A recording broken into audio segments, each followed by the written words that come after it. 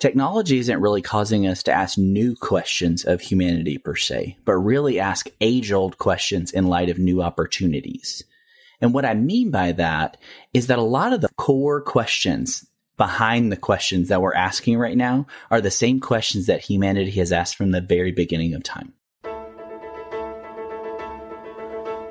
It seems like we're wandering between two worlds. Modernity as we knew it is passing away, and the next world, full of uncertainty, is yet to be born. Like the poet Dante, we find ourselves in a darkened wood, struggling to know how to think and how to live. Virgil guided Dante's journey through darkness with the light of reason. But then Beatrice illuminated his path to paradise with Christian revelation. Welcome to the Beatrice Institute podcast, where Christian faith and reason illuminate the best of academic thinking and research. How should we think and live in this time between worlds? At the Beatrice Institute, we take our bearings from the good, the true, and the beautiful. I'm Gretchen Huizinga. I'm a research fellow at AI and Faith and a principal investigator with the Beatrice Institute's project, Being Human in an Age of Artificial Intelligence. What makes humans special? And what does it mean to flourish on the frontier of a technological future?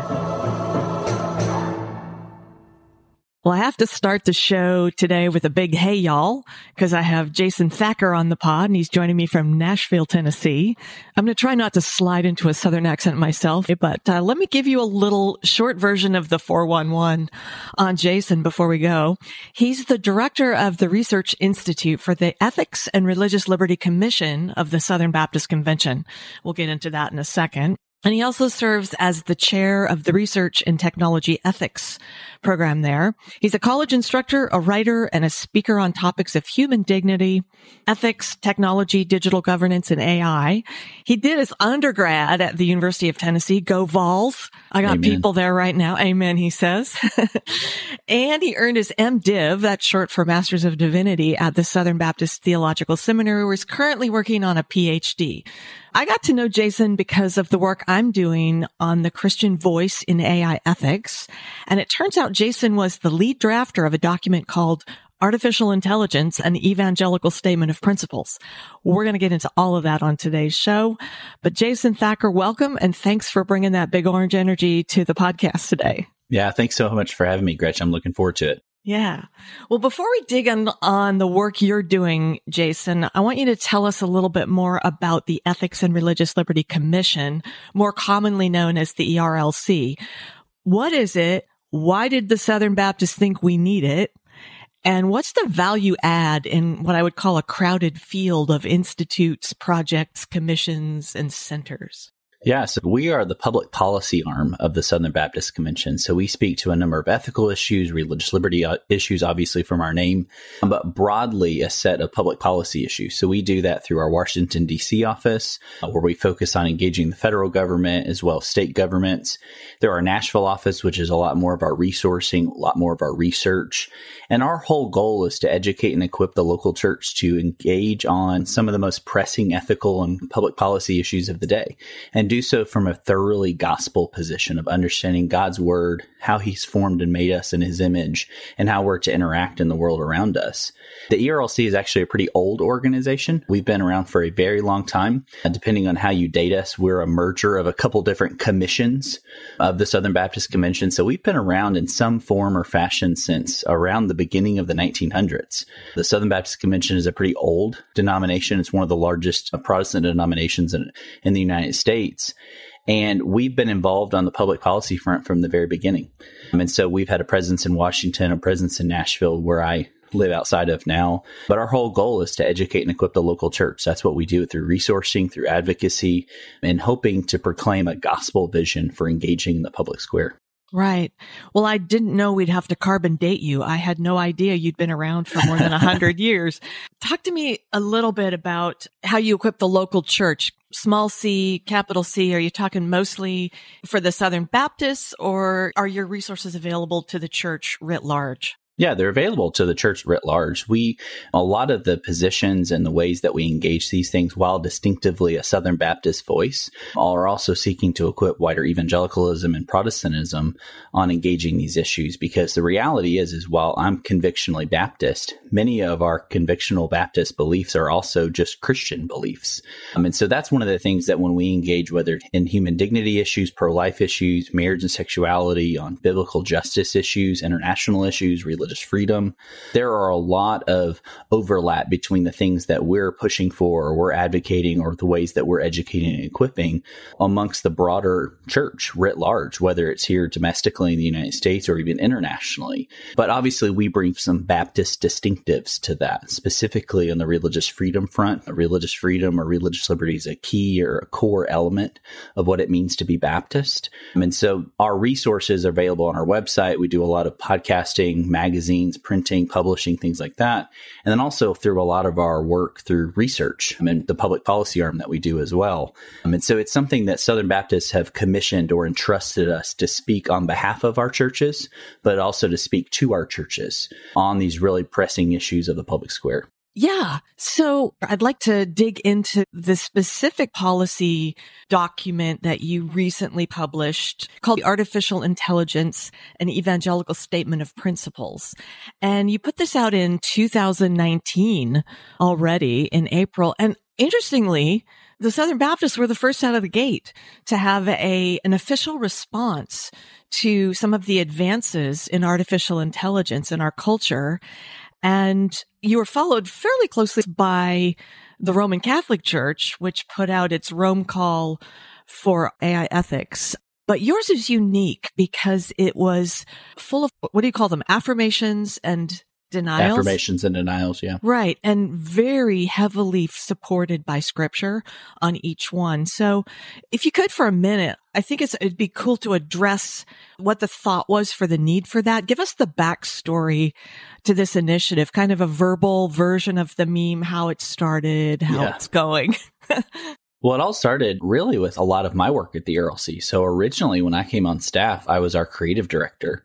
I had always been interested in technology. Always had some interest and thoughts on things. And the more I started reading and the more I started engaging a lot of these issues writ large that we do at the ERLC, I started realizing that there wasn't a distinctively Christian voice, or there were very few distinctively Christian voices, is the better way to say it, speaking to these issues. And so the more I was reading, I was encouraged to write some, and the more I wrote, the more I read, and it just kind of snowballed all the way into the summer around, I guess it was April of 2018. So about a year and a half or so before we published the document. And really the story became, it was right on the heels of Project Maven, which is Google's Department of Defense contract that actually went south pretty quickly once it was revealed that Google was working on this contract. And what it was a set of AI systems to evaluate drone video data that had been captured. And so it could scour through so much video data that had been captured and identify potential targets or potential enemies or groupings and things like that, and flag those things for human reviewers. Well, part of the story is that Google employees revolted. They didn't want to be part of developing weapons of war, was kind of one of the big phrases that came out of that. And right on the heels of Google deciding not to renew its contract with the DoD and working on that project, Project Maven, they released a set of Google AI principles. And this was fairly common. We started to see this right around 2017 all the way up to 2019 of companies and even nation states promoting their own set of AI principles. And I think that spoke to and speaks to some of the larger questions surrounding artificial intelligence is, what do we do with it? What is it?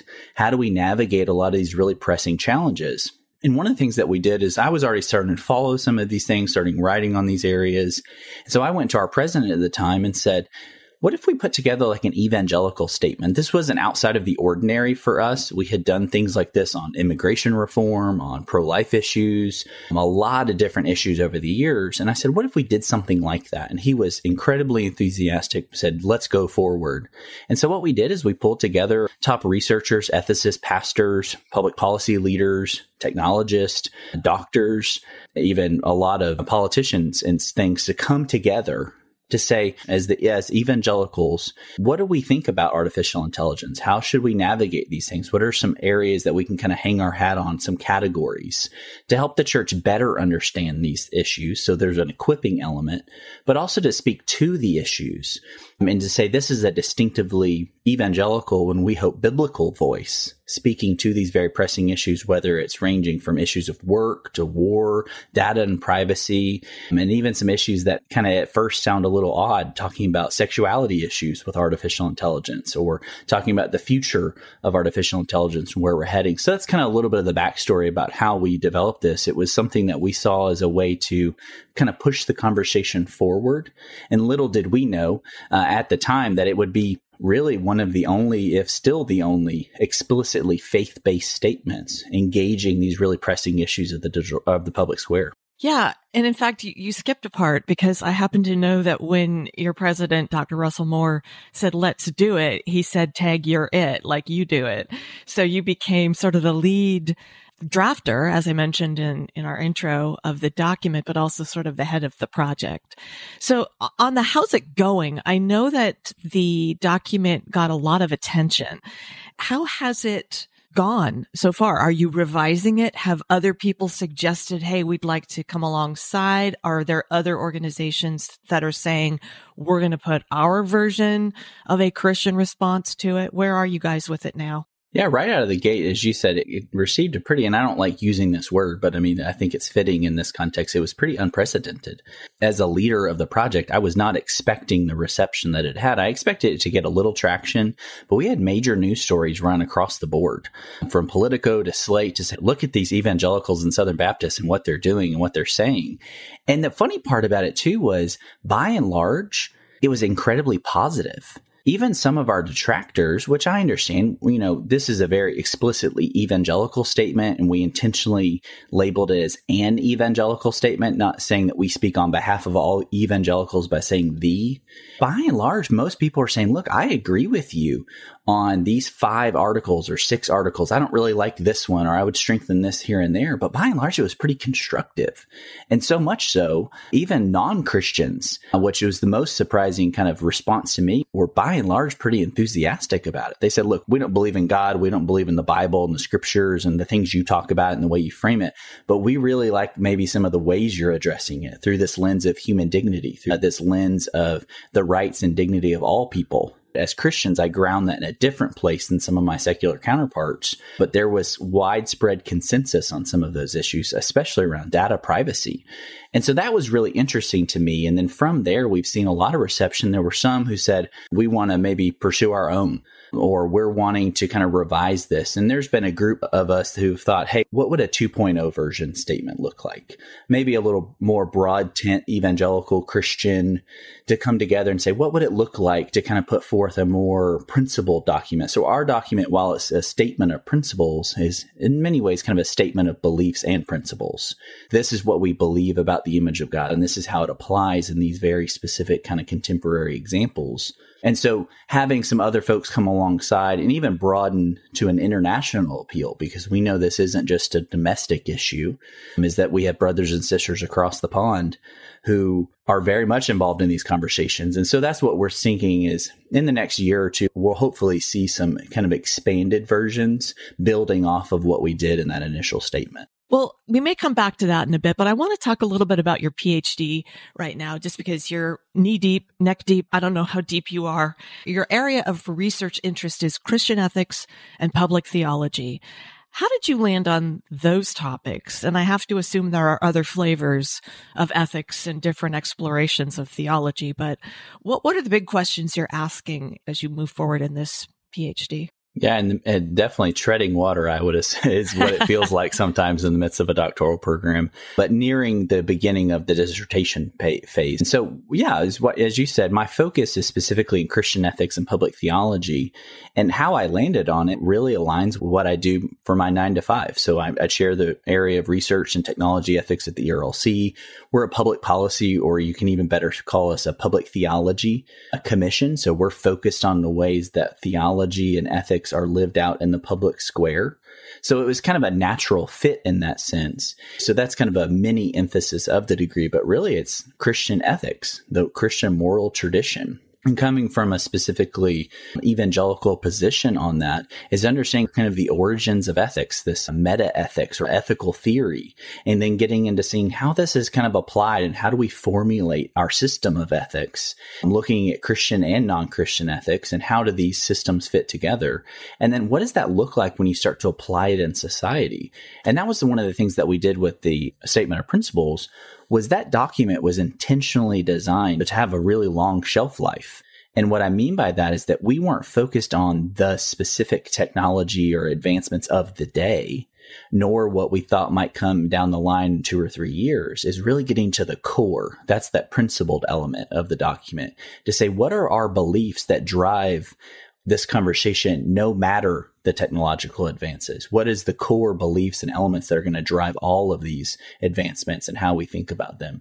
And so in that sense, we want it to be timeless. Naturally, there'll be things that get out of date or need to be updated, but the core elements, the ethical theory, the basis of it is something that has withstood the test of time because as a Christian, it's how we've been created, how God has created this world to work, which is kind of the nature of what I want to do when I'm studying ethics is not what is popular, what's a PC or anything like that, is more so saying, what are these bedrock principles that I want to stand upon as I apply these principles in some of the most cutting edge or modern or controversial topics of the day? There's a lot of overlap with a field called social ethics, which is how these kind of structures or fundamental principles that are lived out in society, all of society. And very similar, kind of public theology is taking a lot of the theological concepts and a lot of the ethical concepts and says, what does this look like in the public square? So often public theology focuses on the relationship between the church and the state. That's a big area of focus within public theology. But also, what about a public theology lived out in the rest of society? Because not everything is fixated and kind of circled around government and how the church and the state relate. But even now, especially as we have the rise of these massive technology companies that operate transnationally or outside of just the nation state itself, they're operating around the world. What does it look like for Christians to engage the technology industry even?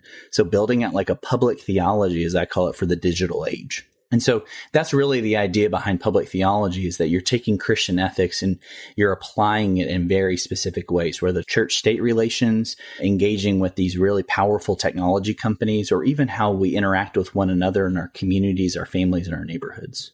And online. Yeah, exactly. Can't forget that. Listen, this podcast is part of a larger Beatrice Institute project called Being Human in the Age of AI, where we ask what makes humans special and what does it mean to flourish on the frontier of a technological future. You wrote a book called The Age of AI, Artificial Intelligence and the Future of Humanity. You've given a lot of thought to this. What do you think we need to pay particular attention to in order to, and I'll anchor this in dignity, in order to maintain our human dignity, even as we outsource or abdicate more and more of our God-given role to machines? Yeah. And I think that's one of the most important questions we can ask today. I think often we get fixated on some of the more practical, specific questions. And while we need to have those debates, we have to step back. We need to step back as Christians, and instead of having such a narrow focus on this particular issue, is what's driving that issue? What's behind the scenes? This is that idea of meta ethics. Meta meaning outside of, before you get to those kind of questions, is what's going on behind the scenes. And that's where in the book, and especially a lot of my other writings, I say, look, technology isn't really causing us to ask new questions of humanity per se, but really ask age-old questions in light of new opportunities. And what I mean by that is that a lot of the core questions behind the questions that we're asking right now are the same questions that humanity has asked from the very beginning of time. Is there a God? Some believe there is, some believe there's not. I do obviously hold to that there is a God, that he's knowable, that he's revealed himself to us. So how do we interact with him? What does it mean to be human? Well, as a Christian, I believe that all people, regardless of their belief, is that they are created in God's image. They're designed. There's a specific purpose and goal and end in mind to what it means to be created in God's image.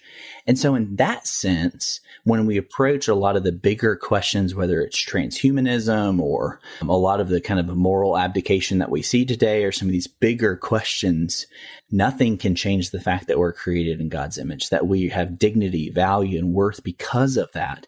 And no advancement's ever going to change it.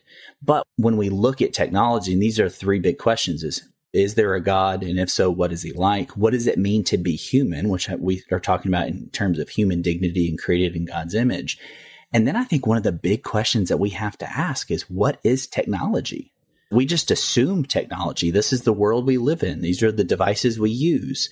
And so we assume a very particular set of beliefs about what technology is. And what that ends up doing is it drives how we respond to them. And so I think by stepping back and asking some of these bigger questions, sometimes this is talked about in terms of worldview questions or meta questions or the meta narrative, depends on how you want to address that. But these bigger kind of existential questions need to be asked because they drive what do we do in the present. And so I think that's where, when we talk about how do we retain a human dignity in the technological age, our way of being is not going to change. But the way we see ourselves or how we see our neighbors as created in God's image, that can shift because it's a perception thing. And so that's where I think as Christians, when we engage in these very important questions, step back, ask some of these bigger kind of meta questions, because they drive a lot of the ways that we approach not only thinking through the questions, but also how we approach providing answers and kind of navigating a way forward. Yeah. Just as you're talking, a couple of things come to my mind. This happens all the time. I have this list of questions I'm going in with, and I end up going, oh, there's a better one. This isn't a better question, but I'm going to throw this at you. Some of our assumptions around technology, as we see innovations happening, we equate or conflate that with innovations in humanity. And we've tied machine intelligence to human intelligence kind of at the hip. And this seems to me maybe what we ought to look at. How does that resonate with you? Yeah, I think it really drives back to that second question is, what does it mean to be human?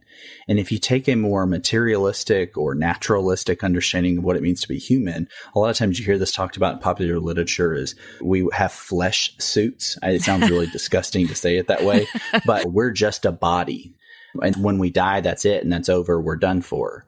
And so the way you approach what does it mean to be human, which is often known as anthropology, or from a theological perspective as theological anthropology, what does it mean to be mankind, be humanity?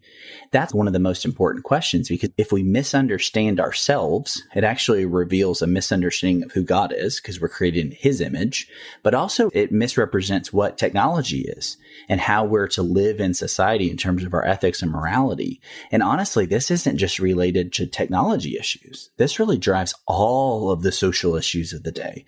I think this is going to be the big question of 2022. What does it mean to be human? And I think the church has the answer. It's rooted in the scriptures. It's rooted in how God's created us. And this is one of the greatest gifts, outside of the gospel message itself to humanity, to society, is to say your value, dignity, and worth is not based on what you do. It's not based on what you contribute. It's not based on how powerful or how strong you are or your abilities. It's based solely on how God has made you. And that revolutionizes the way we approach ethics, the way we approach morality, and the way we approach a lot of the pressing issues of the day. Yeah, it takes us away from a utilitarian or instrumentalist perspective on humanity and roots it in, I think, what resonates with all of us, regardless of where we fall on the belief scale, on who we believe in. Well, let's move on to another piece of writing that you've got going right now. It's your second book. It's coming out later this year or early next year. I forget. Later this year. Okay. And you call it Following Jesus in a Digital Age, which I love. The title speaks to the idea of Christian discipleship writ large, but goes on to address issues particular to our time, the digital age, so to speak.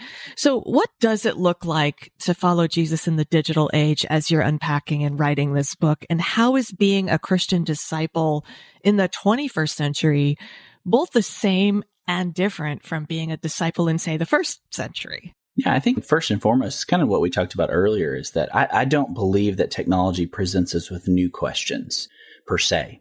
What it does is it presents us with new opportunities, things that we can do or questions that we can ask in light of these new opportunities. And so in many ways, it's very similar in terms of discipleship issues from the first century to the 21st century. What does it mean to be human? How do we live in society? How do we interact and engage with those around us? Now, obviously, those are in different contexts. We have different opportunities and technologies and innovations before us. And so one of the things that I wanted to do in this book specifically is to kind of peel back the blinders or to open up our eyes a little bit. In Ecclesiastes, we read about how a foolish man walks in darkness, and how God opens up our eyes so that we can see what's really going on around us. And so this book is specifically designed for everyday readers. You don't have to be a specialist. You don't have to have special training. You don't have to be a pastor or ministry leader or even highly educated. I wanted to write this book for the everyday believer to say, look, I see all of this stuff going around. I see the questions about the metaverse or content moderation, or I see questions about conspiracy theories and social media. I see how Instagram is shaping and forming young girls and their image of themselves. What do I do about it? I'm panicked. I'm overwhelmed. I'm tied to my phone and I don't know why. I can't put it down.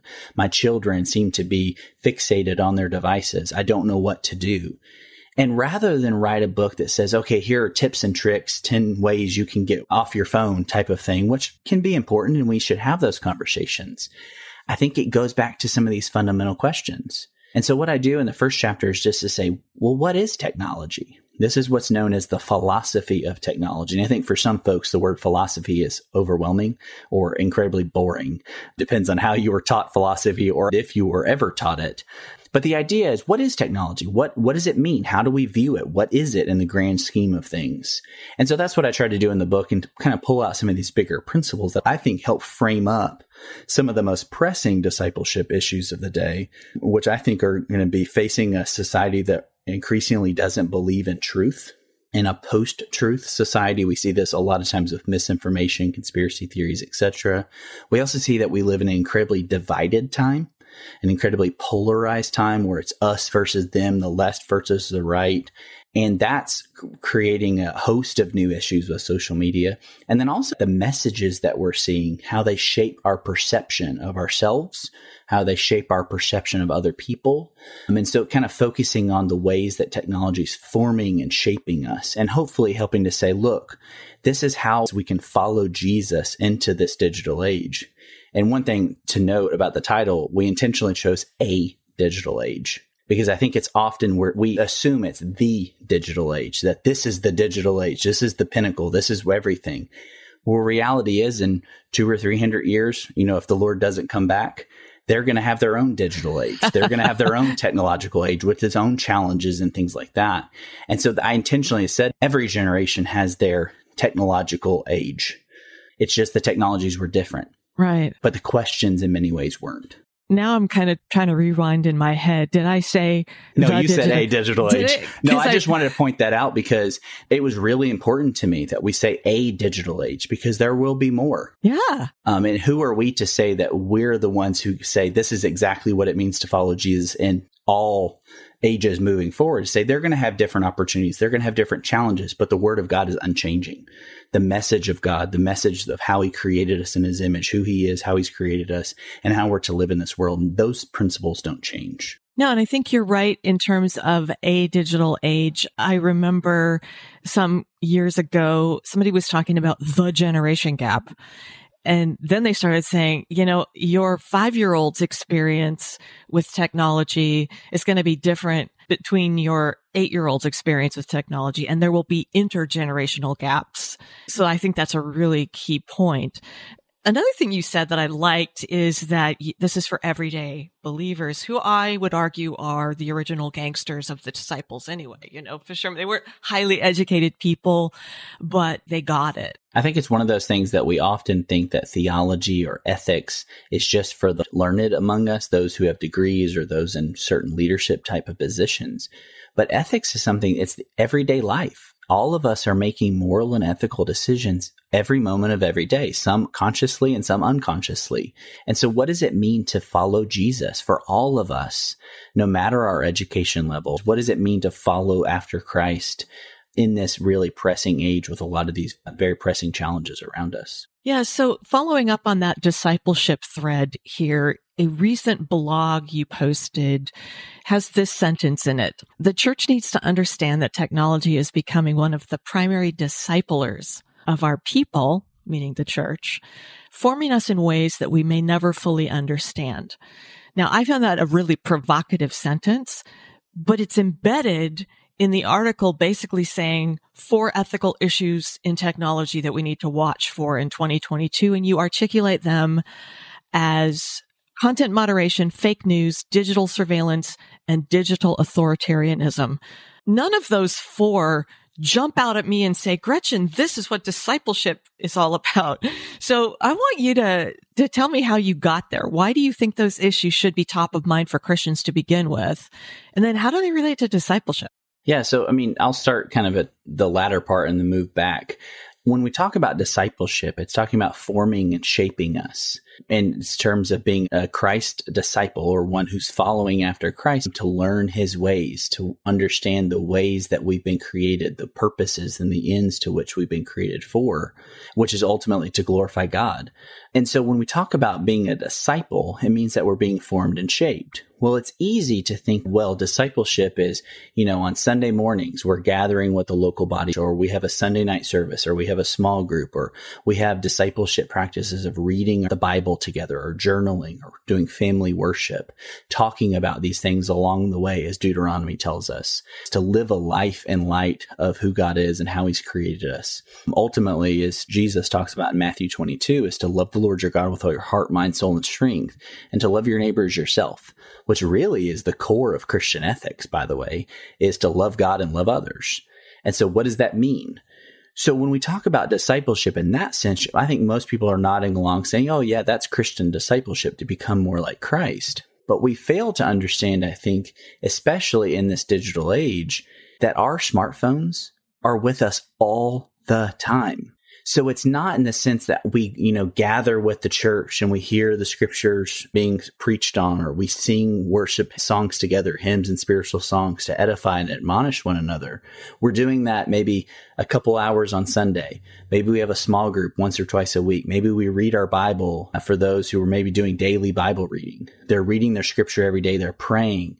But these are pockets in our day. And reality is I hate on Sunday mornings, I get a notification on my phone. I have an Apple smartphone and the screen time notification comes up. Yeah, mine too on Sunday. What's Sunday up with morning at about 9:00, right before I'm starting to, gather with the local church, I get this notification that says, look how you spent your week. What did you do this week?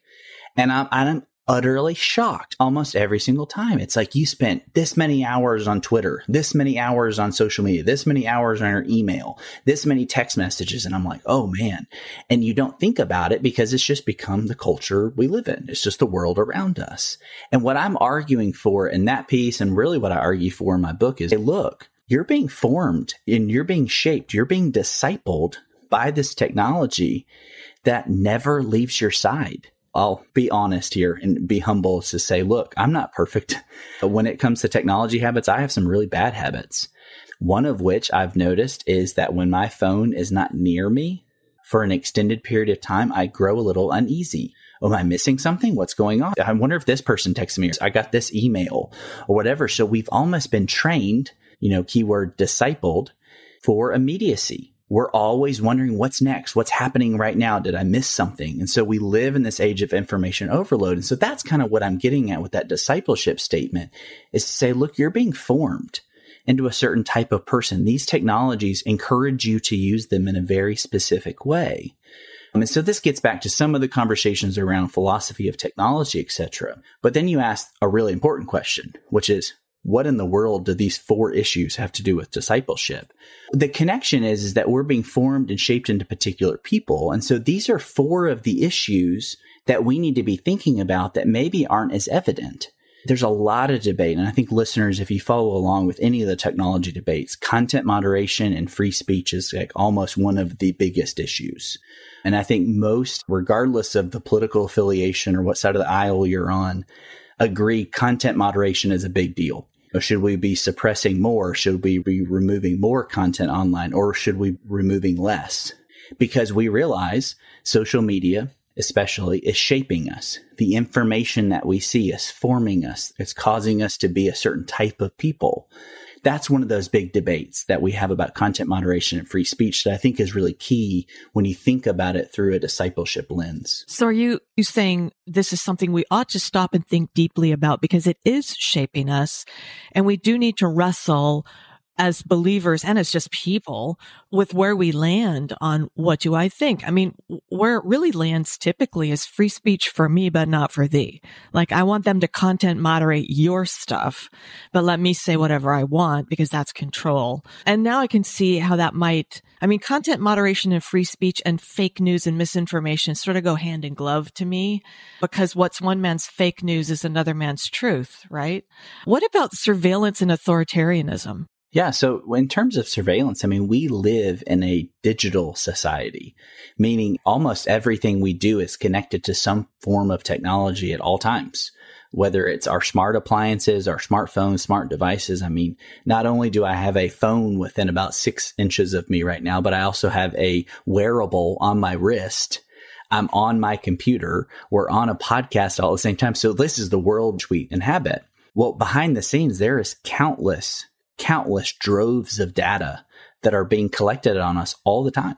And we can see, and this is how you tie in some of the digital authoritarianism, is that this data is incredibly powerful. Now, sometimes there's debates on how much data is actually needed, but the idea of personal privacy is a big question, not only here domestically in the United States, but also overseas, is to say, what is privacy? What is private? Who has access to this data?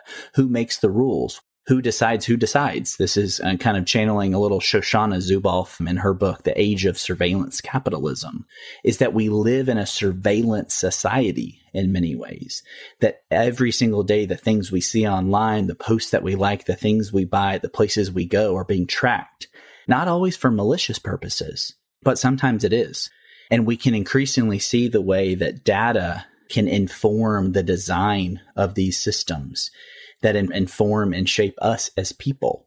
So not only the ads that we see online, the content that we see online, they talk a lot about bubbles or rabbit holes that you can go down on these social media apps. And some places you end up in really dark areas, sad areas, and places that are dangerous, especially for young people.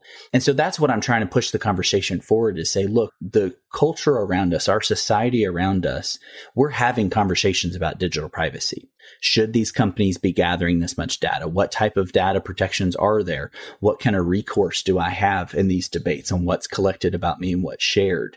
So we've seen this conversation push forward, especially with the California Consumer Privacy Act a couple years ago. It almost set a de facto standard in some sense. And then you have a lot of states kind of debating on state level privacy. Even at the federal government, you have some conversations surrounding that.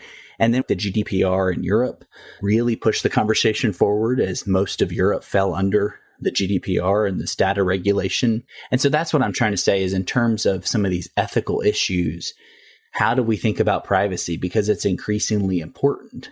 And one of the terrible ways that we see data being abused is that we see in authoritarian regimes around the world. So, a prime example is, especially as of late, you've seen a lot of news surrounding the Chinese Communist Party, or the CCP, and the genocide that's being committed right now among the Uyghur Muslims in Xinjiang.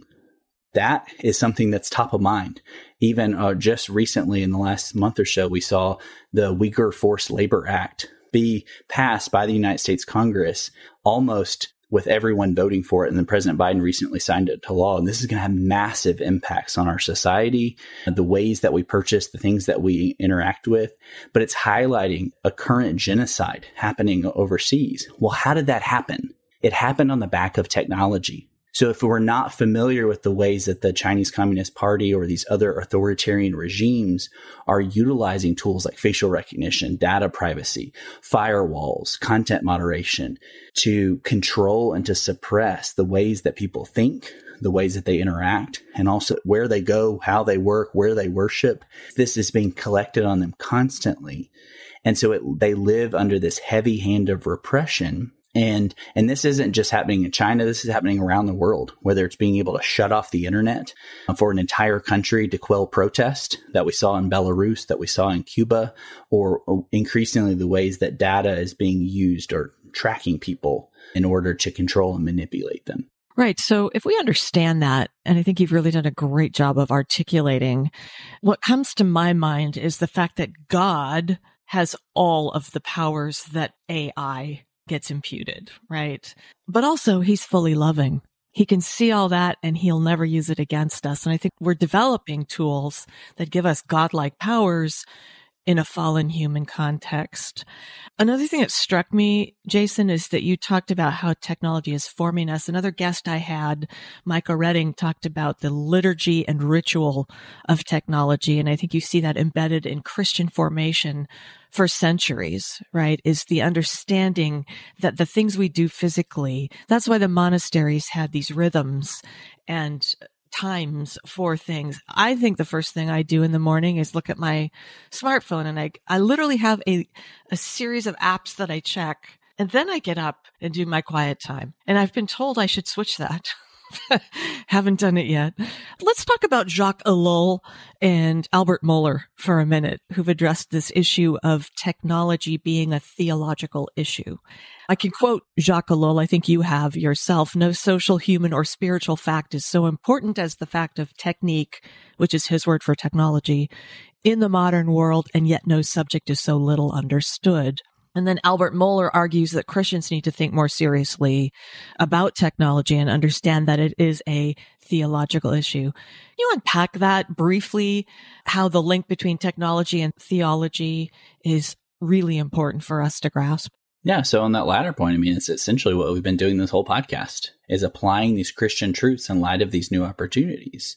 And so in many ways, the ways that we interact with these technologies or the technologies we create, it's a theological issue because it's revealing to us how we see God, how we understand him as God, how we see ourselves as created in God's image, and how we see the world around us.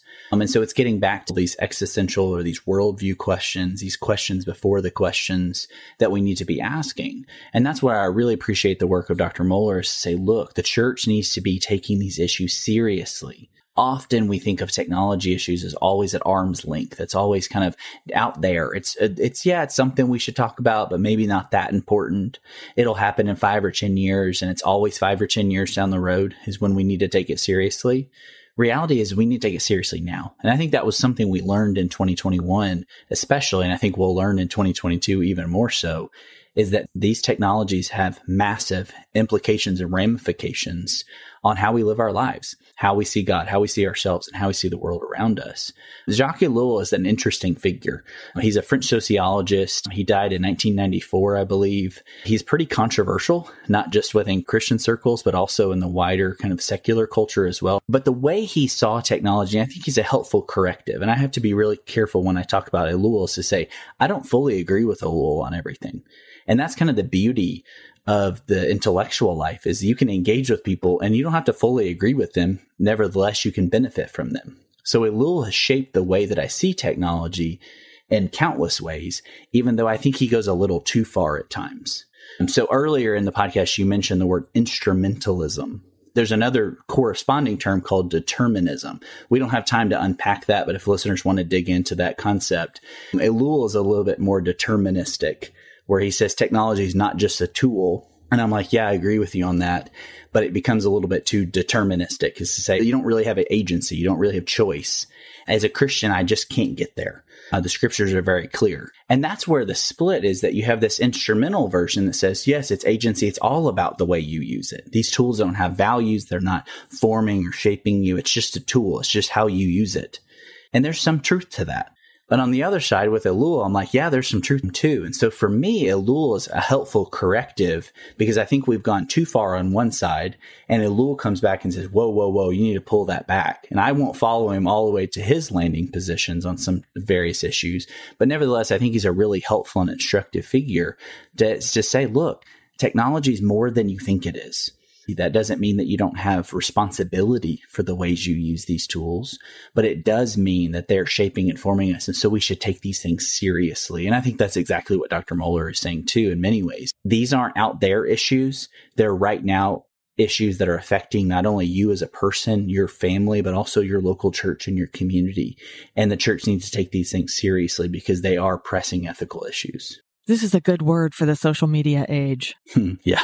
Thank you. Speaking of social media, Jason, you posted a stack of books on your Instagram feed. I follow you. That represents part of your spring reading list, and you explore across more than a dozen volumes the field of theological anthropology, which we've talked a little bit about, and the concept of imago Dei, the nature of human identity, human rights, human dignity. And I would argue, and you might too, that all of these ideas are being challenged, at least theoretically, by advances in artificial intelligence. So what do you think? Are we in trouble? Why is it important that we have a solid theological anthropology to help us face and withstand those challenges? Yeah, and I think you hit it right to say these are challenges and they're not inevitable. And so in many ways, I think that the image of God or human dignity is one of the most pressing issues of the day. And that's why I wanted to spend my spring kind of focused on this issue, especially a lot of the conversations, and we don't have time to get into this deep, and the question of human rights. I think we often talk about right. I have a right to this, a right to that, a right to that. And what is that right? Where are those rights grounded? Why do we even say we have rights? And that's some of the issues that I'm going to be addressing this spring, is digging into the research. What does it mean to be created in God's image? What does this mean for a lot of the human rights conversations that we have today? But specifically to artificial intelligence, there are a lot of doomsday scenarios. There's a lot of hype about what's happening, how long it's going to be until we have sentience, we achieve sentience, or we achieve some type of super intelligence. And, it's always about the red-eyed robots that are going to come steal our jobs or kill us. One of the two.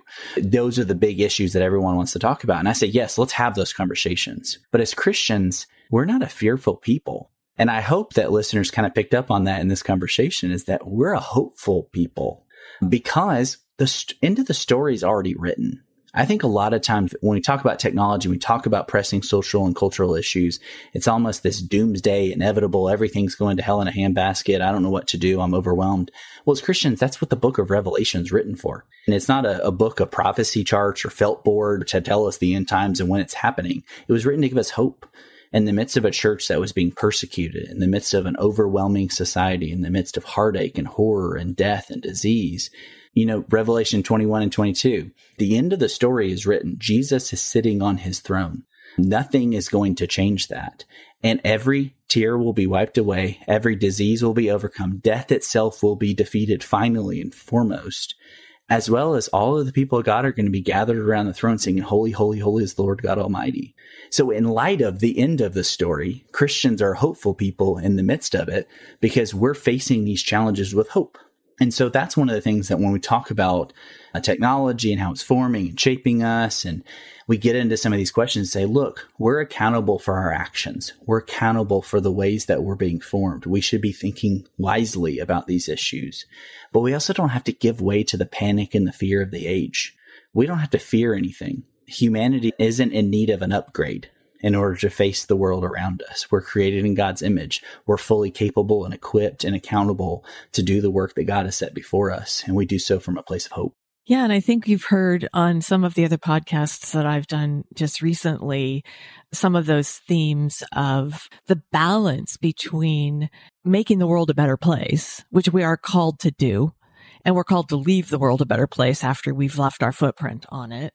But the upgrade is Jesus, not V2 of a software or the Internet 3.0. So I think that's super important to anchor us in this theological, technological age that we're living in. Do you have a favorite book in the stack?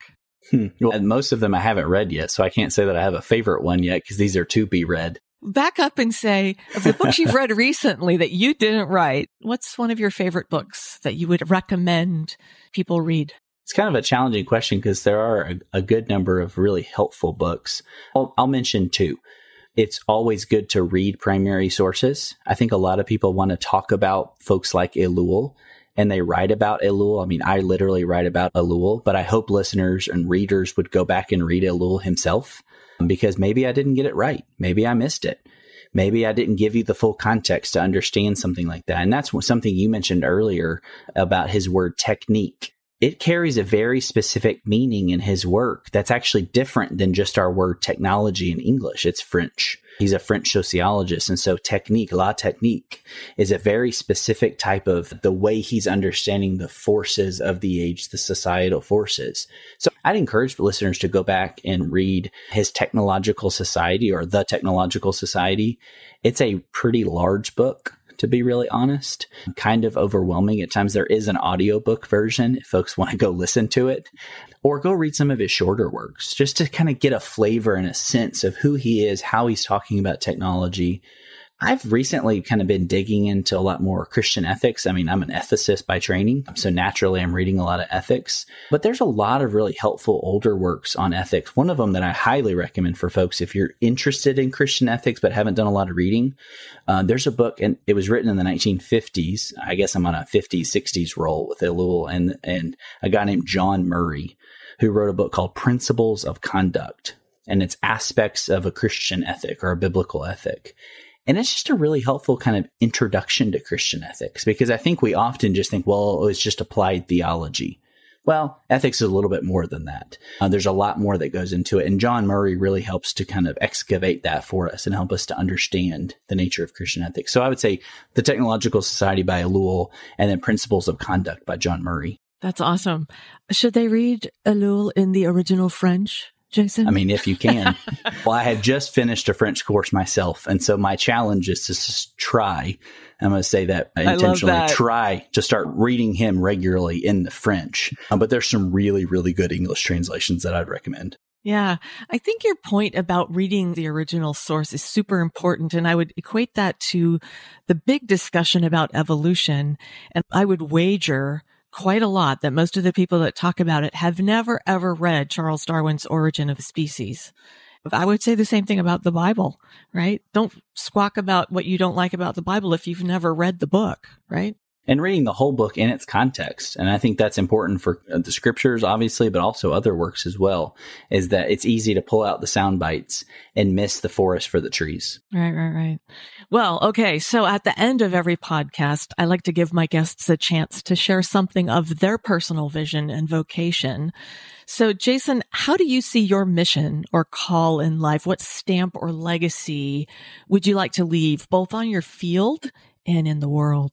Yeah, it's kind of a big question. I think for me, I want to be found faithful. I don't care about the success as much. I don't care about having a number of books. I don't care about being a great professor in that sense and being remembered. What I want to be seen as faithful, as someone who loved my wife, who loved my two boys, who loved our local church, and who hopefully sought to equip the next generation, which is one of the reasons I love teaching. And one of the reasons I write is to equip the next generation to be more faithful, to seek wisdom above all. Because at the end of the day, my value and my dignity and my worth, as we've talked about this whole podcast, is not tied to the things I do. It's not tied to the legacy I leave. It's tied to the image of God, and it's tied ultimately to Jesus Christ, my Savior. I don't always live up to that. I'm a fallible, broken human being who doesn't do everything perfectly, but that's my hope. That's my goal, is that I leave this life not making some big splash impact as much as training up the next generation. I have the dedication of my next book, and it's to Hollis. I'm going to write a book to each of my sons. And this book is written for Hollis. And say, I hope one day you read these words and you treasure the risen Christ. I don't want you to look back at your dad and say, oh, my dad was everything. I know my dad was tied to Christ. He believed in Christ, and he sought to follow him and train us to follow him as well. Well, prayers up and sails up for that, Jason. Thanks for joining us on the podcast today. It's been a delight. Yeah, thank you so much for having me. It's been fun. Beatrice Institute is supported in part by Henny Jewelers. Since 1887, Henny Jewelers has provided the Pittsburgh region and beyond with incredible engagement rings, fine jewelry, and luxury watches. Learn more at hennyjewelers.com. That's HENNE jewelers.com.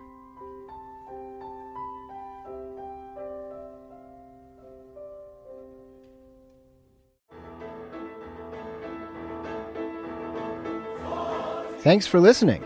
If you appreciated this episode, please rate and review us on your podcast platform of choice. We love to hear from listeners. Chat with us on Facebook, Twitter, or Instagram. You can also learn more about our programming at beatriceinstitute.org. That's Beatrice Institute, all one word, .org. And if you are a university student or faculty member in Pittsburgh and would like to be involved locally, check out our Fellows program and get in touch. This episode was mixed and mastered by Yellow Music and Sound. Until next time, I'm Ryan McDermott. Go with God.